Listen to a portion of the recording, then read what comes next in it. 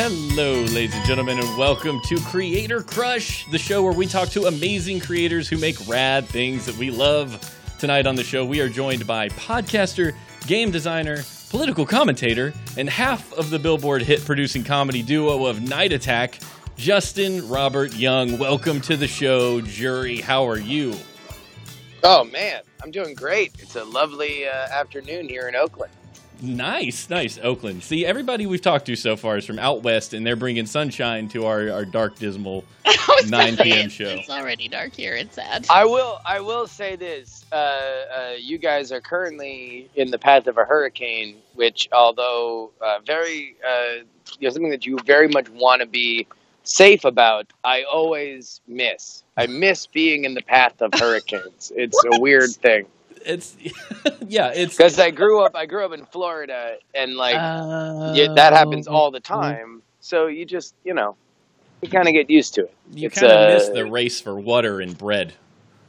You know. Well, I mean, here's the secret, and I'm going to level with you. When you live in Florida and you're growing up there and you're going to school there and stuff like that, really, hurricanes and tropical storms mean more in terms of getting off of school. Because if it's a tropical depression, the school's insurance won't allow school to be open. So it was like our snow days, because as anybody who's been around hurricanes know, they're very rarely do they actually land where you think they're going to land. Yeah. They're unpredictable, fickle kind of storms. So it's 9 times out of 10. Those were actually like the best days of the summer because it would miss, but the hurricane force winds would actually make for a very pleasant day. It's weird, but I have like very fond memories of hurricanes. That's what you want, man. Like I missed growing up in Florida. I moved to Tallahassee for like college. So I just got my condolences. Yeah, thank you for that. Yeah. Get fine times on Tennessee Street, let me tell you.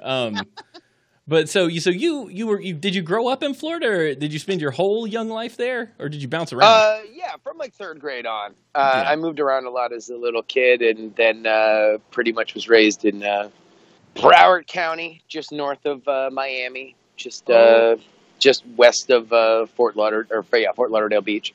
Nice. So I just funny enough, I lived in North Florida, but I worked for the Department of Correction, so I know that there's a Broward Correctional Institution. I know all the maps of the. No, there's a great jail down there. Like, there's a jail literally right on the Intercoastal. So, like, it's probably the worst, because if you're in jail, well, all you can do is hear people like just lighting it up on the Intercoastal all night. Like, that's got to suck worse than just being out in a field somewhere. No, you're not wrong. That would be a fate worse than death, maybe. Having to enjoy your to box, plebe. Yeah, have fun. When hurricanes come down there, man, they put inmates in vans and just drive them around. It's a pretty fascinating system. That's dangerous. I actually heard a harrowing story from somebody that was it was a bunch of South Floridians that are now here in Oakland. And a dude told me a story about how he had literally was just parked in the wrong place, but the parking cop looked up, his license and registration just because she had to, found out that he had a warrant for, apparently there's this like route. If you drive from Florida to New Orleans, there's a stretch of highway in Alabama where you will 100% always get pulled over if you have Florida plates, because of it's like a pill route. Oh, so like if you're like transporting, because we're getting real fast here on the Creator Crush podcast, but like, oh, this is great. Florida has a very lax pill mill kind of laws, i.e. Florida's the problem that we have. Florida's the reason why we have an opioid addiction in America. Yet another thing that my home state is known for. But if you're driving, you get stopped all the time. So apparently this dude who got popped for having a small amount of recreational drugs on him at the time thought that was something that had been cleared up. But as it turned out, the lawyer that he hired in Alabama went out of business before his court case got there. And, of course, nobody ever notified him. So he gets rung up on this warrant here in Oakland. And this is the very longest way I can get to this part of the story, which is what I was fascinated by. How you get a prisoner from Oakland to Alabama, where he needed to go. And by the way, he needed to serve like a week in jail. Oh my God. Like, it was nothing, right? It was like the smallest amount of time. And you can't just say, oh, okay, well, don't worry. Let me buy myself a plane ticket. I'll fly to jail so I can knock out this week and a half. They put you in a van. There's a service. It's like prisoner transport system or something. I forget. It's a very blah name. But they literally just are like Uber for prisoners. That's supposed to say Uber. It is. But you don't know where you're going, like how long you're going to be in that van, because they're basically they're going to stop for every prison that wants to have another prisoner picked up if they have the space. Ew, that's so creepy. So they just take this crazy, like, family circus route around the country Partridge to family. any place that wants to drop off a prisoner. And here's the other screwed up thing. There's no guarantee for bathroom breaks. They don't stop anywhere but prisons. So you're never going to get out unless they're stopping at a prison. And each prison where they pick people up has the right to refuse the prisoners that are in the transport van from using the bathroom. Oh my gosh. Why? It's a weird thing. It's a very, very weird thing. But, and they charge some ridiculous amount to the prison systems. It's like, $3,000 per prisoner, when it's like they could probably charter a plane at those rates and just fly people where they need to go. And he had to serve like a week. Does he not get time served from being in the van? Driving? Yeah. Nope. Oh Nope. my gosh. It's until you check in. It took him a week and a half just to get to Alabama. That poor guy. Where did they stay? Like, do they just keep them in the van?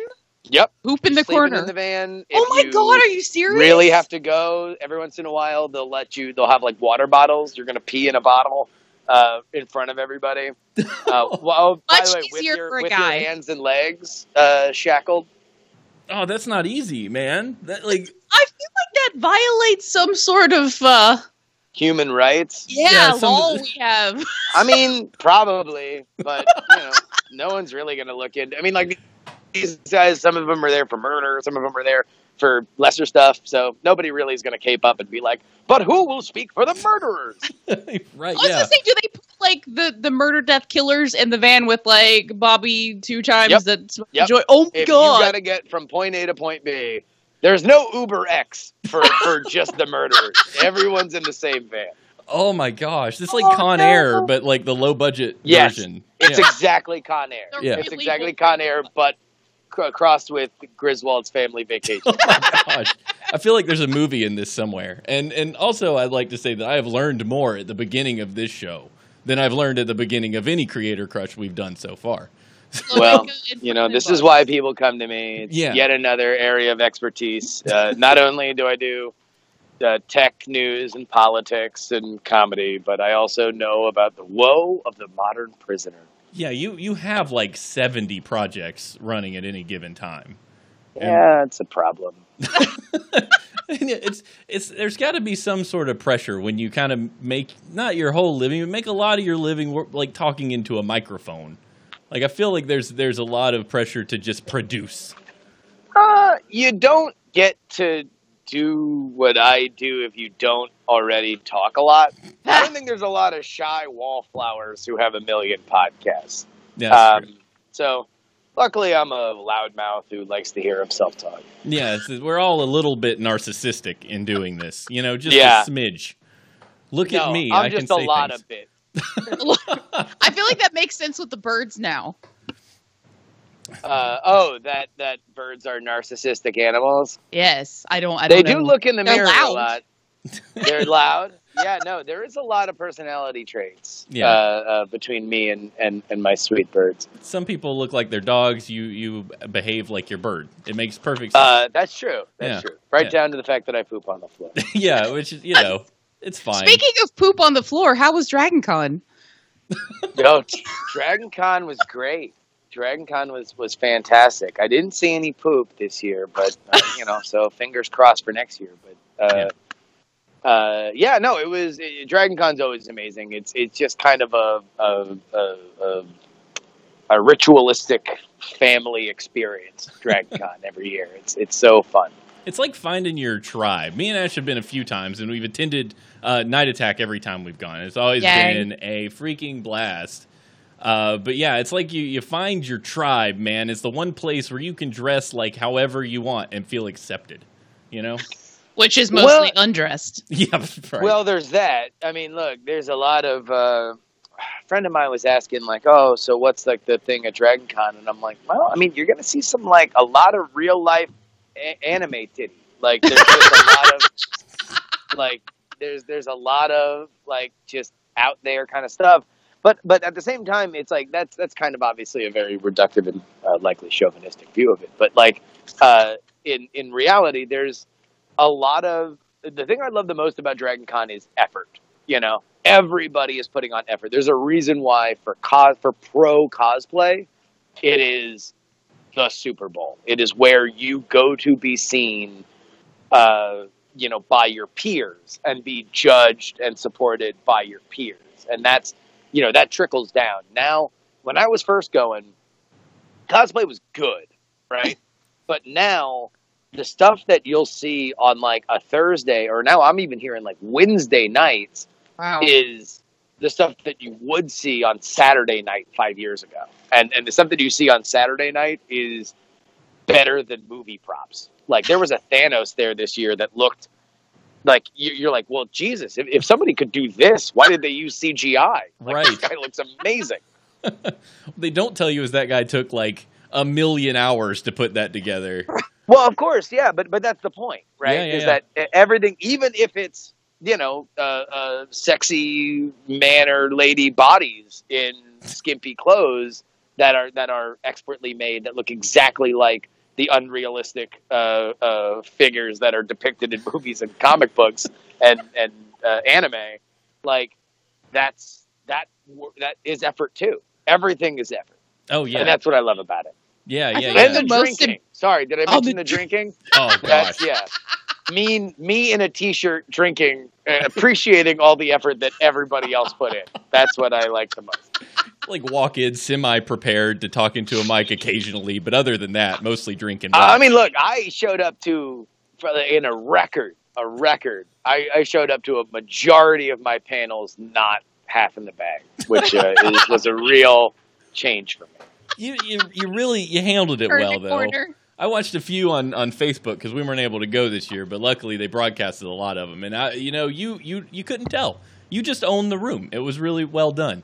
Oh, well, thank you. Yeah, I greatly appreciate it. Yeah, it was fantastic. When was the first year that you went? Because you guys did Night Attack at Dragon Con in like 2010, but like I think that was the first one because that was when we were there, and it was like in a smaller room, like up on the Hyatt or something.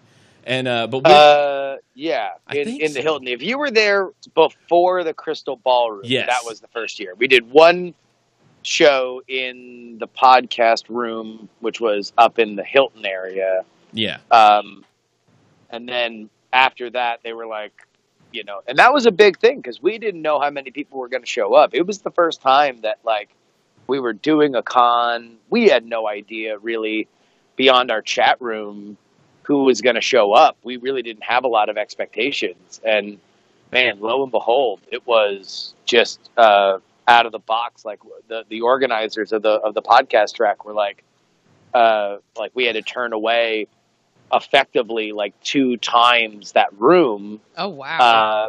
And that really changed our view of then NSFW show. Yeah. It changed our view of it because I don't think Brian or I really had any expectations. It was just like this, this kind of thing that always came fairly easy. because we liked joking with each other. We didn't really know each other before. In fact, we didn't know each other at all before we started doing the show. So if you watch from the earliest BB Live show to now, it is effectively a documentary of my entire relationship with Brian Brush. That's fantastic. Your weekly phone call recorded together and capturing this, Basically, this growth. I mean, that's, there's, and to be honest with you, like I say documentary literally because there is probably as much, if not more footage than you would use in a documentary. And everything that we have done off of a camera is probably about comparable to if you were shooting a documentary of Brian and I. How did you guys meet, if that's where you kind of grew to know each other? We met through magic. So there was a time that I was writing and doing podcasts for a site called iTricks.com. It was a magic blog, and that is Tada, not The Gathering. So I was the editor. I was writing that blog, and I was doing all the podcasts, and I had co-created it with Andrew Main, who was the publisher. And one day, I was just in my apartment in Margate, Florida, and I'm going to get rid of Davie, Florida. For whatever reason, I feel like I need to clarify that for people. Great way to move the podcast along. Yeah, I know. Super local. Big shout out to the 954. All right. So anyway, my buddy, my roommate, comes up and he was a huge fan of Revision 3. Loved Dignation. And he was like, hey, Revision 3 has a magic show now. You should cover that on the blog. And so I did. And Brian, who was rare for a magician, very technologically focused, knew of the blog already. I hit him up to do an interview. And so we did. There was also another element that was like very briefly kind of cemented my respect in Brian's eyes, where there was a brief message board controversy about a very early Scam School episode. And I reached out to Brian. Brian let me know, that the controversy was about whether or not he had stolen a trick. Oh, and Lord. So I reached out to him and I was like, hey, what's up with this? And he's like, oh, that's stupid. The guy who they think I stole a trick from, I taught him that trick that he went and published somewhere else with my blessing. But I still get to teach my own trick on Scam School. And so, and if you ask Brian will know this sentence. If you ask him about the first time that I wrote about that controversy on iTricks, the sentence was, everybody calm down. Both Brian Brushwood and Daniel Garcia are viceroys in the kingdom of awesome. And that was well I think, the moment where Brian was like, okay, this guy's cool. I wound up doing a couple more interviews with him. And then one day he was looking to expand kind of Scam School. And he hits me up and says, hey, look, I have no idea what this is going to be, but I want to do live streams, and if you want to be a part of it, then cool. So he did a couple that I couldn't be a part of just because I was traveling. And then one day he was like, yo, I'm going live. And so I called in, and it was such a blast. It was so fun. And I told him, hey, man, whenever you go live, let me know. I'll be there.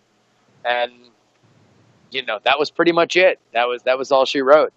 We started doing BB Live show regularly on Tuesdays, and then at a certain point, we got noticed by Twit by way of a mutual friend, Colleen, who was working there at the time, and then really the rest is all documented. Man, this is a history lesson, because I'm remembering all of these things. I'm like, oh yeah, BB Live show. Oh, Colleen, I remember her. She built the Skyposaurus or whatever.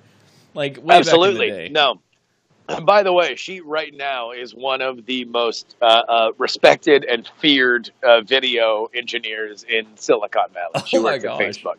That's super cool. She's brilliant and amazing. There is no part of Colleen that I don't love. Oh, yeah. Like, back in the day, you knew, like, she was running the show, because Twit was, they were always live all the time. Like, she walked in the room, and it was, she was handling everything. Everything. She was a boss. Welcome to the Colleen Show, where we praise Colleen.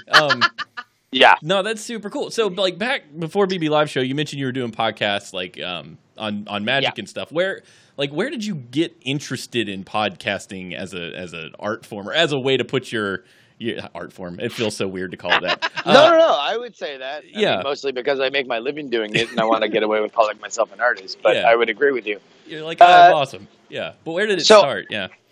I got a degree in journalism, and I decided to immediately waste it. I had an opportunity to kind of work my way up through newspapers. I had, the job that I could have had right out of college was covering the police in Utica, New York. And I decided that something that I was doing while I was at the newspaper was sketch comedy. So I decided that I was going to move to New York City for a year and try sketch comedy with some of the guys that I had graduated with, that I was also doing it with in college, that we were going to go pro, so to say. Wow. And so we did, and we moved out, and I had to get a day job, obviously. So I was working where I was a professional line waiter. A line waiter? I had to wait in line for a living. That's a thing? Yeah. So here's what the actual job was. It was a architectural expediting firm. So let's say you want to build a building in New York City, right? Sure. The Department of Buildings is a Byzantine, ridiculous operation where everything is just so complicated. Like there's a million different rules, and you've got to get a million different stamps on a million different things. So architecture firms very often hire companies like the one that I worked for, where a architect who was very familiar with the building code would review their plans and then mark them up. And so either I would be taking, 9 times out of 10, I would just be taking the finalized versions as blessed by our internal architect, who was my cousin, which is why I got the job. And I would then go to one of the Department of Buildings in Manhattan, Queens, Staten Island, Bronx, or Manhattan. Did I say Manhattan twice? Whatever. All the Brooklyn. I would go to all of them, or to all of them eventually, and I would wait in line, and I would wait, and I would eventually hand it over to the person, and they would either stamp it or tell me that I needed another thing, and then I would bring it back and either send it, send copies off to whoever I needed to. So push comes to shove. I was talking to Andrew Main one day, and he was like, "Oh, you know that iTunes is adding podcasts?" And I'm like, "What's a podcast?" And he's like, "Oh, they're like radio shows, like time-shifted radio shows." And I'm like, "Oh, well, that's really cool." Because at the time, I was really into talk radio. I was really into XM, and I had a little mobile XM thing that I would listen to. But then podcasting came along, and I just got obsessed with the Ricky Gervais show. It was like the first podcast that I listened to, and I would download it to my iPod, and I just kind of got obsessed with it. And then eventually wound up, eschewing my career as a professional line waiter, and the sketch comedy group dissolved. So I moved back home to South Florida to work with Andrew and start this, among other things, a new media venture in blogging and podcasting. So that went from really fulfilling waiting in line person to moving back home. Well, it's weird. It's weird because it was a lot more freedom to not to do a job I hated. And also it was good to get the F out of New York, because things had kind of gotten depressing with the comedy group and everything. And it was a good move. And also it effectively set me on a course where I, would basically be always doing my own thing forever, even if I was taking another paycheck. So that was a very transformative moment in my life. But that was the first time that I fell in love with podcasting, and I did a few kind of like experimental ones, but the first one that I really did regularly was the Magic Week in Review for iTricks.com. That's awesome. That's awesome. I imagine like you went home and you said, "Mom, I'm going to talk on the internet for a living," and she was like, "Good for you, Justin. That's how you do it." You know, it's funny. My mom, I have a very good relationship with my mom. Yeah. I love my mom. Yay. She is, you know, pretty much my inspiration in life. But I also think that at a certain point, she just understood that she couldn't tell me anything, you know? So I think whenever she has, you know, she tries to gently nudge me in directions of like, well, how does this make money? And what's your plan for the rest of your life? And yada, Every yada, mother yada. ever. And I normally, and she's very gentle about it, which I've always appreciated. She's never really crawled up my butt about anything, but Thanks, Jerry's but- mom. but she's the best. She's always been incredibly supportive. Yeah, we actually got to see her one year we were there. She was at Dragon Con. I keep going She back to was. that, and I Last apologize. No, it was 2014? Whatever. I just remember she was on the panel. I was like, Justin's mom is awesome. She is rocking this thing. Oh, yeah. She's been No, such a she good is. sport in your podcasting history. Being Michael Rooker's, wife or whatever, too. Well, I've certainly taken advantage of the fact that my mom, from the earliest time that I've had a cell phone, will never not pick up the phone if I Yes! call her at any time of night. She will always, 100%. I can't think of a time when I've called my mom at any time. Now, during the day, she'll send me to voicemail. At night, in the middle of the night, she will answer that phone every single time. Aw. And I have abused that for comedic effect Oh. several times, just knowing that she'd pick up and I could take advantage of a confused Gloria. That's so mean. You gave your mom a heart attack. No. She always knows. I mean, like, she always like hello, and I'm never like, oh, Mom, my leg sawed off. Like, I'm always like, Mom, you're on the internet. You think Michael Rooker's got a big dick? And she'll be like, I don't know. And so it's fun. That is a great time, man. So I'm trying to figure out where to segue from Michael Rooker's Michael. giant wiener. Yeah. No, that's good. So Mom's wonderful. She is. No, that's 150%. There's no doubt about that. So, man, moving on to like the newer stuff that you've been doing, because you've been cranking Yeah. out a lot of like you stuff, just Justin Not on the sleeping. mic stuff. Yeah. How much more challenging is it for you to just sit there and riff with yourself than having like somebody Now- to bounce off of? Now it is less of a problem. When I first started, it's awkward. It's hard. It's a very unnatural thing, and it's hard to make a very unnatural thing sound natural, if that makes any sense. So look, you have to be very sure of your own opinions. You have to kind of turn off a little bit of your second guessing. But then that next level is kind of anticipating what the audience is thinking and trying to, if it makes sense, internally kind of have a conversation between you and the audience where you're playing both parts. And that's weird. It takes a lot. I wanted to learn how to do it. I've always been a tremendous fan of One Mic Radio.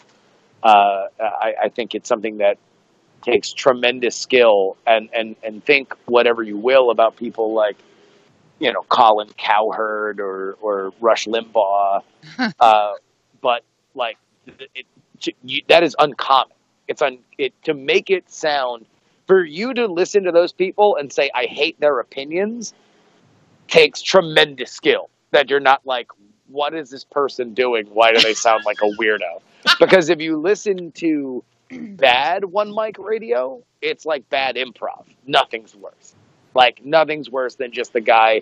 Like, and this is anybody who listens to sports talk radio in local markets knows 100% that bad One Mic Radio, you better hope that you're into the information they're talking about, because you're certainly not listening to it for the entertainment value. I've actually never thought of it that way, because I talk to myself pretty much all day and into the mirror constantly, so it never occurred to me that it would be hard to not talk out loud about nothing. Oh, I'll tell you what, try to do it. And I encourage you to do it, not in the way to say like, oh, well, look how hard it is. But it's like, it is a skill that I think has helped me a lot. And it's made me think about structure and confidence and diction and breathing and pacing. Oh, God, yeah. There's a lot that kind of goes into it that you don't realize because it just sounds like somebody's having a conversation. Yeah, and you do it really well. Like, your pacing is great. I mean, you've gotten really good at it. Because I was listening to like your previous iteration of the Jury Show years, like a year or two ago. I think maybe when you first launched it, and then now like it's a different show. Like in your relaunch, it feels like you've got what you want to talk about right out of the gate. It's really well done. But like you live stream them now. Does the chat tend to distract you when you're doing it? Do you minimize the chat? Do you get it out of your way? Do you embrace it when you're doing your one mic thing?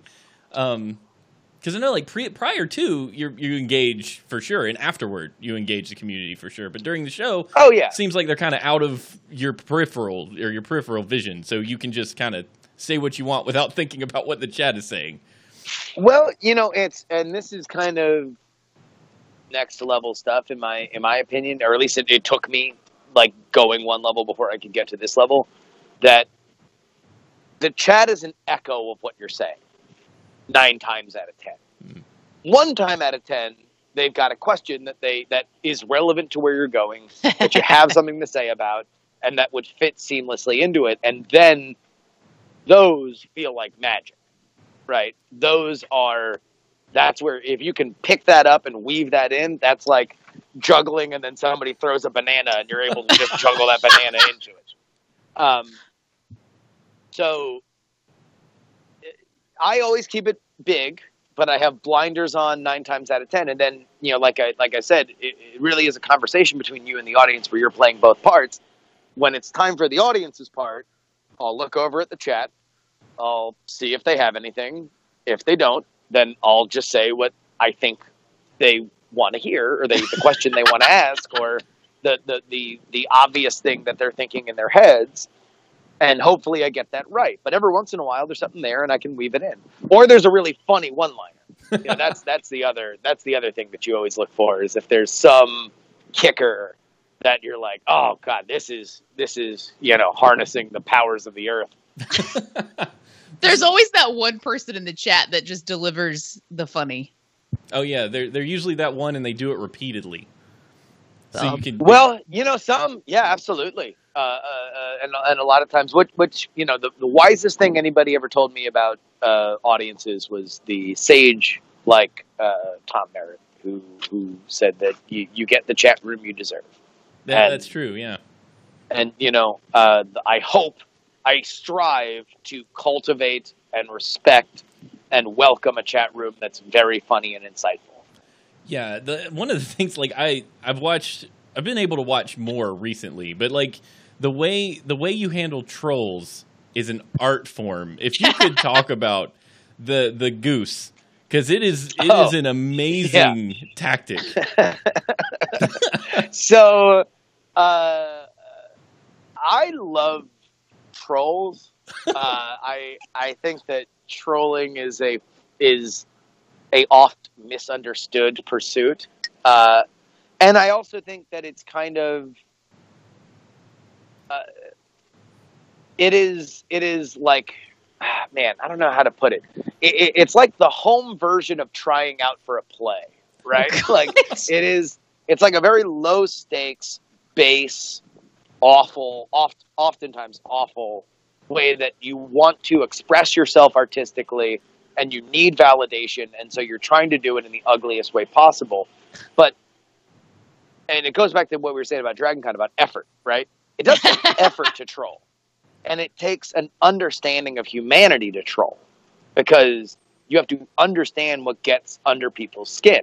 But the next level beyond that is its validation, right? So the way that you can feel validation as a troll is if you say something and then you can read the face of the person that you've said it to, and either audibly or non-verbally, they give you the reaction that you want, right? You're extracting validation from them, without them having a choice about it.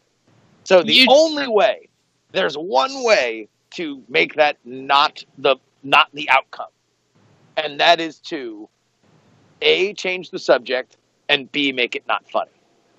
Like there's a great story that if you ever have Brian on, he will tell you that all of a sudden one day, he was actually here in Oakland. He's actually on this roof that I'm talking to you on right now. Hello, Brian. Yeah. He all of a sudden starts getting all these YouTube comments. And they're all talking about how he should be ashamed for what he did to that 13-year-old girl in San Antonio. Oh, I remember this. Yeah. So he's like, what the fuck is this?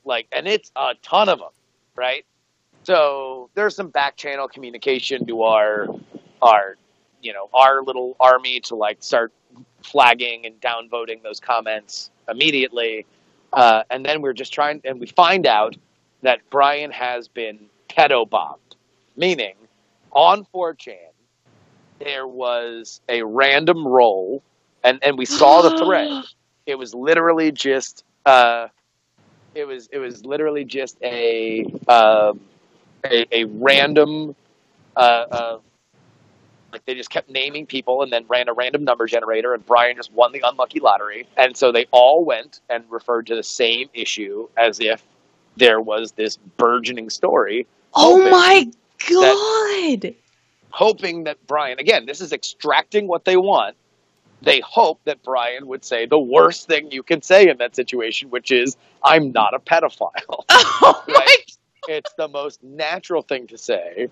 But this is one of those, when did you stop beating your wife kind of things where there's no good answer. So what we decided to do is, again, you have to make it not funny. So we made a video. We shot it in my apartment where we awarded him with the medal for winning the 4chan award, the /B award. And he said, hey, guess what, folks? I won the lottery. 4chan attacked me, and they said I was all sorts of awful things. But thank you very much. I would like to thank you guys for this award. Of course, we wrote the slash on the B wrong, just because one good turn deserves another. And then on top of it, but also, by the way, did you guys wind up getting the puzzle on that scam school? Because it was a really good puzzle. And thank you, because we really need the views. So it was you got to take the air out and make it not fun. So the thing that I do on my channel is periodically, specifically when you're talking politics, which I do often, you get people that have awful, just leading questions because they want to get you into a thing. And again, This is them dictating the subject. So I tell them, look, I'm going to answer any question that you have. Just do me a favor. Before I answer anything, I need something from you. You need to give me a little And now this immediately leads to a few things. Number one, they have no idea how to react. Because they've asked me a question, and now I'm asking them a question, and I'm asking them for something before I give them the thing. This is the biggest lesson of trolling. 99% of the time, they're not willing to put in the effort. And if you knock them off their script, they won't know what to do. So if they're normally it's some version grosser or more arcane of what did you think of Bofa last night? And they just want you to say what's Bofa so they can scream Bofa these nuts. It's some kind of call and response sort of thing. And so if I'm I'll answer it, but first you got to do this. So now all of a sudden they don't know what to do. And then they also don't know how to spell when I want them to write HANK. And so I just keep saying oh, come on, man. We're here, man. We're just trying to have a good time. I'm willing to answer anything that you have to say. Just go ahead and give me I just need one little if you want to give me I want to get an answer, just give me a little oh my God, I'm going to be hearing this in my sleep. So eventually, if I know that they're playing along, and this is when I know I have a convert, is when they play along, like because they'll write various versions of like honk or HENK, and then eventually they'll get to Hank, and I'll give them a shitty answer to their dumb question, and then we'll move on. It's so well done, and you're right. Like, it takes the wind out of their sails immediately. There's zero response most of the time. Yeah, most of the time there's zero response. But then also, what they don't realize is they think they're here to infiltrate, and then not unlike Tom Cruise in Eyes Wide Shut, realizes that they are indeed the show. That's amazing. Oh shoot, Skype broke. So just be willing to change the subject more than they are. And you can't pause. So if they're like, you're a girl on the internet, Smash, so I'm sure you get all sorts of gross comments about you and various, body parts or preferences. Not as much as you would think, thankfully. Well, let's say, for example, that's something that happens, right? Yeah. If you immediately... You're like, oh, so what do you think about the Tar Heels, right? Blah. It doesn't matter what they are, or Duke, whatever. Don't keep follow me here, Jesus. just follow along. It's okay. I don't know your life story, so I'm doing approximated guessing here. But literally, the more that you change the subject, this is the rule of the internet. If you're answering questions in good faith by somebody who doesn't have good faith, you've lost. I actually like that. Did somebody quote him on that, please? Yeah, that's pretty good. Actually, they dropped me from the call for a minute because Skype broke, but I'm back now. Hi, everyone. So there's a good. small, yay, Skype is the best. There's a small blip in the middle of the show, but we're good. Everybody's good. We're fine. I mean, as long as we got that that I am a Duke fan, I think that was in there. That whole thing. Okay. That's fine. Although it's probably not something that you should admit out loud. There's such a war going on now.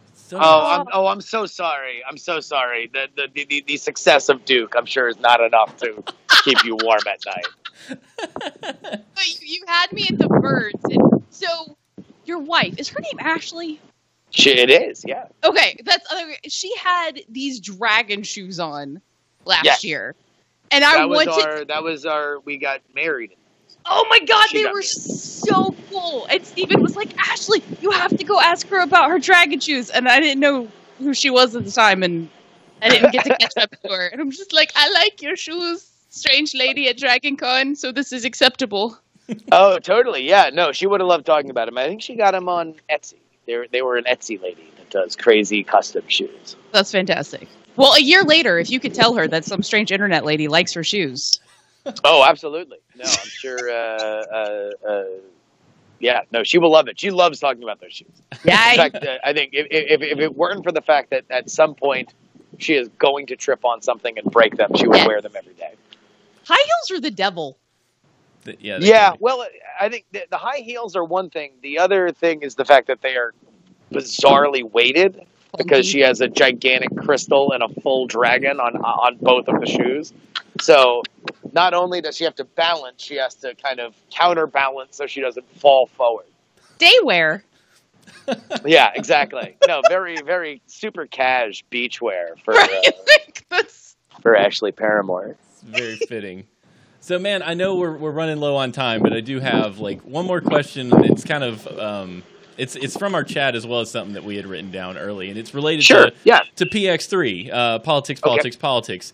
How on earth do you manage to stay as centered as you do amongst everything that's going on right now? Because one thing that you manage on that show that I think no other major media outlet can handle is just talking about things with the eye of everything being absurd. From both sides, it seems like everything's a freaking disaster, and you're just so level. And how do you? It's impressive, I guess, that how you manage. Most impressive. Sit in the middle of that. Well, thank you. I do appreciate that. I think it helps that I'm a former journalist, and I think both of those words matter the most because. the journalism element, there is nothing that I think makes you more of a contrarian than getting burnt as a reporter, which I've had happen a couple times. And the only time that you get burnt, and this is what a good editor will beat, and a good, professor, if you're going to J school, will try to beat the living crap out of you so you stop thinking that you can ever be sure about anything. There's nothing that you can be sure of unless you see facts in front of you. That's it, right? So if you get into a world of politics, which is so much spin and subterfuge, then very rarely does that happen. So very rarely should you take anything all that seriously. Now, the former part comes in then that I can just watch material roll in, and I'm not beholden to these people as sources. And that's another element of it that is very hard because, number one, if you're a reporter and you're talking to campaigns, you're talking to campaign managers, what they say to you personally won't be what they say publicly. What they're giving to you is very obviously spun a certain way, so you have to do your best to try to get the kernel of truth out of it without just being totally used as a PR mouthpiece. And it grows. I mean, look, it's a complicated situation because you kind of love and hate these people at the same time. So what I think helps for me is that A, I have that training, and B, I'm not in the middle of it.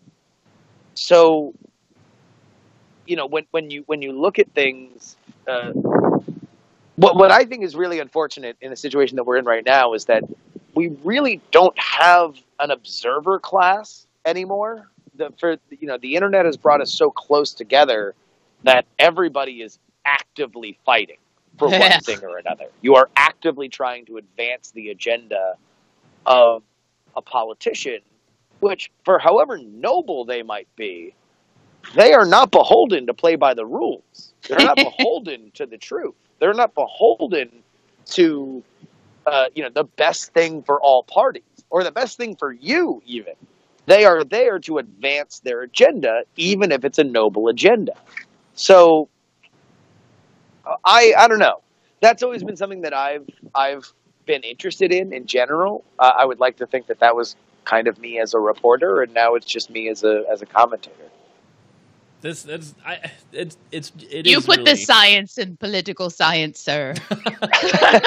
That's what it is. Well, I don't know, but I also scream like a strip club DJ and act like an idiot and talk about poop buffets and stuff like that. So most important.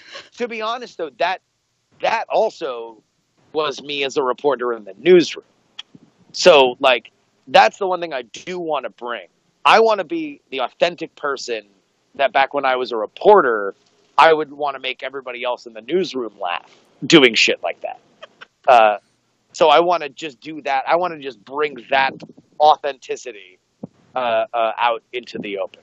By the way, there are no more, probably Cops might be the only other place where black humor runs as rampant as a newsroom. Because you can't be that close to the worst elements of society constantly without letting off some of that steam in the form of humor. And that's kind of, I think, that might be the other element of it, is that obviously this is a world that is so ratcheted up, that is so fired up about stuff that, I don't know, it's just a lot funnier to say that, Ron DeSantis went to the poop buffet because he called his opponent his black opponent. He said he didn't want his African American opponent to monkey up the progress that their predecessor had made. Oh, so he had to go to the poop buffet and he had to eat all you can eat poop. I don't understand, in the age of everything is recorded, how people can still slip up and say crap like that. I mean, look, I can understand it. I mean, human as a human, right? Yeah, and whether or not you're going to say he's a racist, which, very well might be. I don't know. I'm sure we can take a DNA sample and see if it matches for racist. But, when you talk a lot, and that dude had just been through a primary, he got on television news and then just ate his own butt He won't be the first. He won't be the last. Yeah. I feel like comments like that, though, that's something that you've maybe heard before or said before for it to slip out like that. Yeah, like it's not dark. I wouldn't be shocked if somebody said, well, because also Gillum, his opponent, who's now leading him in the polls, was like running fourth in the Democratic primary like weeks before that election. So he was a huge surprise. And I would take a wild guess that he was probably not as prepared for Gillum to be there.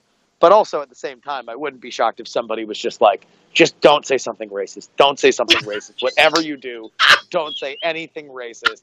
And then he gets up there and says, he had a trifecta too. Like that was an amazing soundbite because he was like, he said that he was very articulate and he was a great entertainer, and then said that he would monkey up with the progress of Florida. So it's like he hit all the. It was a concerto of dog whistles. And at that point, it doesn't matter what he might have meant or where he heard it. Yeah, it was a dog whistle like there's a penny whistle in the Titanic song. Like that's what the dog whistle was like. His handler was going, "Oh Jesus, shut up!" Yeah. Stop. Yeah. Well, that's just one of those things where it's just what I want to bring out on the show is I want to bring out that element of, hey, look, this is a stage play. No matter what the stakes are, no matter what the issue is. The way that we elect people is by getting your message out in a clear and concise manner and inspiring a populace to vote for you. And you can look at that cynically, as I often do, or you can look at that as just the reality. And in the reality of it, you are not doing yourself any favor by making racist comments unless you're in West Virginia. After. Oh, yeah. Well, but even West Virginia didn't go with Blankenship. What's his butt? Blankenship. Yeah. Yeah, with Cocaine Mitch and the China people. That was such a disaster. We're both. I'm from West Virginia. Yeah, we're both from there to some degree. Steve grew up there. Yeah. So it was a near and dear thing to us. We're like, what the crap? They're embarrassing the state again, and it's not that hard. Well, yeah, West Virginia is, it's certainly an very pretty. Interesting place. It's a place. I've heard that. Heard that. I've driven through West Virginia, but that's pretty much it. Yeah, that's okay. Literally everybody's comment is either, "Oh, you're from West Virginia? I used to go to Richmond," which is not West Virginia, or "Oh, I've driven through that's there." Virginia. Yeah. Yeah. No. I've spent more time in Virginia than I have West Virginia. Most people have. Yeah. When I moved to Florida, it was like, how many palm trees do you have in your yard? I was like, I live in Tallahassee. There's this is South Georgia. There's concrete. This isn't Florida. This is pretend Florida. It's funny. I was sitting at a bar with somebody that wound up going to Florida, that was at Florida State, and he was a black guy, and I was joking. I'm like, Tallahassee, a city built on cocaine and racism. You are not wrong. I was very happy to get out. It's fine. I just like the Governor Square Mall. The mall. Yeah, I've actually never been there. I troll Tallahassee only based on retellings from friends of mine that went to Florida State, which, by the way, plays my beloved Syracuse Orange this weekend, and hopefully we can notch an upset. I'm very excited for that. Yeah, well, I hope that it all works out for sure. Well, Jerry, I know you were running past your clock, but man, it has been wonderful talking to you. Ash, do you have any last minute questions or anything? I know. Yeah, no, I got time. I got time for one more. If you have another question. No, I would have make a comment about you need to go to Tallahassee so you can see the ball and wiener capital as you're driving up. Yeah. It looks like a giant phallus. It's fine. Yeah, it's beautiful. Yeah, I'll look it up on Google. Yeah, do that. Just Google it. Like it's just Street View. It's fine. Beautiful. I can Street View it. I'm sure it's legit. You don't need to go there. It's fine. So, okay, well, last question's kind of a fun one, but are you and Brian ever going to release a Night Attack 4 album? Is that in the works for you down the road? Yes, almost certainly. Look, if I told you that it was going to come out at a certain time, I would think less of you if you believed me. Right, yeah. We've made so many promises, but Man, what can I say? I don't know if there will be a Night Attack 4 before we do another project, and I can give you a Creator Crush exclusive that there might be work on that project when I'm in Austin this weekend. Oh no! Yeah, that's going to be Claps great. Hands. Well, yeah, but that would be another album project. But there's a certain idea that we have that has momentum, unlike many of the things that Brian and I do, which started as good ideas that have no momentum. So this one seems to be progressing, and I am very, very invested in making it happen because I think it would be really, really cool. But we will send you donuts if you get that off the ground. Yeah, I would hope that this is something that we could have out before the end of the year. Nice. I would hope. That's what we want to hear. It's also actually very vindicating to hear that you have given your audience multiple promises that you haven't kept, because Ash and I have done that over the 10 years of us together. I think maybe one other idea, and it's probably this show, that we've actually delivered to anyone. From one creator to another. Shut up. Every creator should shut up and just put the thing out and never talk about it before you put it out. I think that's what we finally decided on, was we needed to stop talking. Yeah. Which is hard when you do a show every week. Talking vagaries, talking generalities, and then just do the thing and listen to what the audience says. We're going to do a thing sometime soon. Yeah, that's the vagueness that you use. That's awesome. Yeah. Hey, Jury Man, it has been a great time talking to you, sir. We really appreciate you coming on the show. Thank you so much. Well, number one, absolutely no problem. You guys were amazing. This was a great chat. And I do want to give a big, big, big thank you to Smash, because, man, I am a cat chasing a laser pointer sometimes when it comes to my focus and planning. And Smash made sure that I carved out time for this, and I do thank you for making that happen, because thank you for not blocking me and telling me to GTFO, because I was obnoxious. No, it was actually necessary, because I will very, I'm prone to like you're like, oh, do you want to do the show? And I'll say yes in my head and then never respond.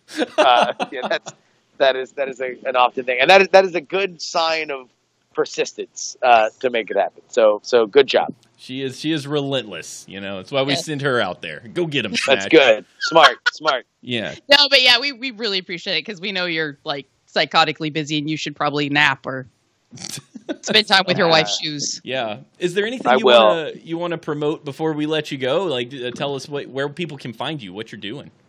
Yeah, just Justin R. Young on Twitter and twitch.tv/Justin R. Young. Pretty much Justin R. Young everywhere. The R stands for respect. Also, Robert. I got to change the lower third. Yeah, exactly. Yeah, no. Yeah. The R stands for restitution. You're proving that people with 3 names aren't all serial killers. Yes. Yes, exactly. Yeah. He's going to be on that bus shortly. Yeah, right. No. Don't ever ride that bus. Well, man, we will let you go. Let you have your evening back. Go enjoy your birds and your family and all the things. And just, thanks for hanging with us, man. Yeah, we appreciate it. You're awesome. Bye. Hey, thank you, guys. Yeah, man. Bye. Bye. Huge thanks to Justin Robert Young for coming and hanging out and not blocking me on every social media site that we have. Because Lord knows you deserved it. Probably. Yeah, that was a great time. We had a blast. Next week on Creator Crush, we are going to have Horace Holloway, alt country musician, who we're really excited to talk about. We've known him for years on Twitter, but would really love to talk to him in person. He's going to be on the show to talk about his music, touring with Space Ghost, George Lowe, if you're a fan of Space Ghost Coast to Coast. And It's going to be a blast. I can't wait to dive in to all the stories about his music and where it's taken him, because he has been on some journeys. If you like what we're doing, you can do a couple things to help us out. Tip us $1 or $2 at twodorks.net/tip. You can subscribe to our channel on Twitch by visiting twodorks.net and hitting the subscribe button. If you have an Amazon Prime subscription, we get a little bit of money for that, and it's free for you to subscribe with that. Bezos bucks work for us. Yay. If you don't have any money, it would help us out enormously if you would review our show on the podcasting service of choice for you, whether that's Stitcher or iTunes or wherever that you find the show. iTunes, I think we're still waiting to get in the directory because they're a bunch of butts. But Anchor FM is amazing. But Anchor.fm, if you have the Anchor app, give us some applause because that would be rad. Just in general, tell your friends. Creator.crush.com. Telling your friends about the show is going to be the best. Thank you guys for hanging with us, and we'll see you next time on Creator Crush.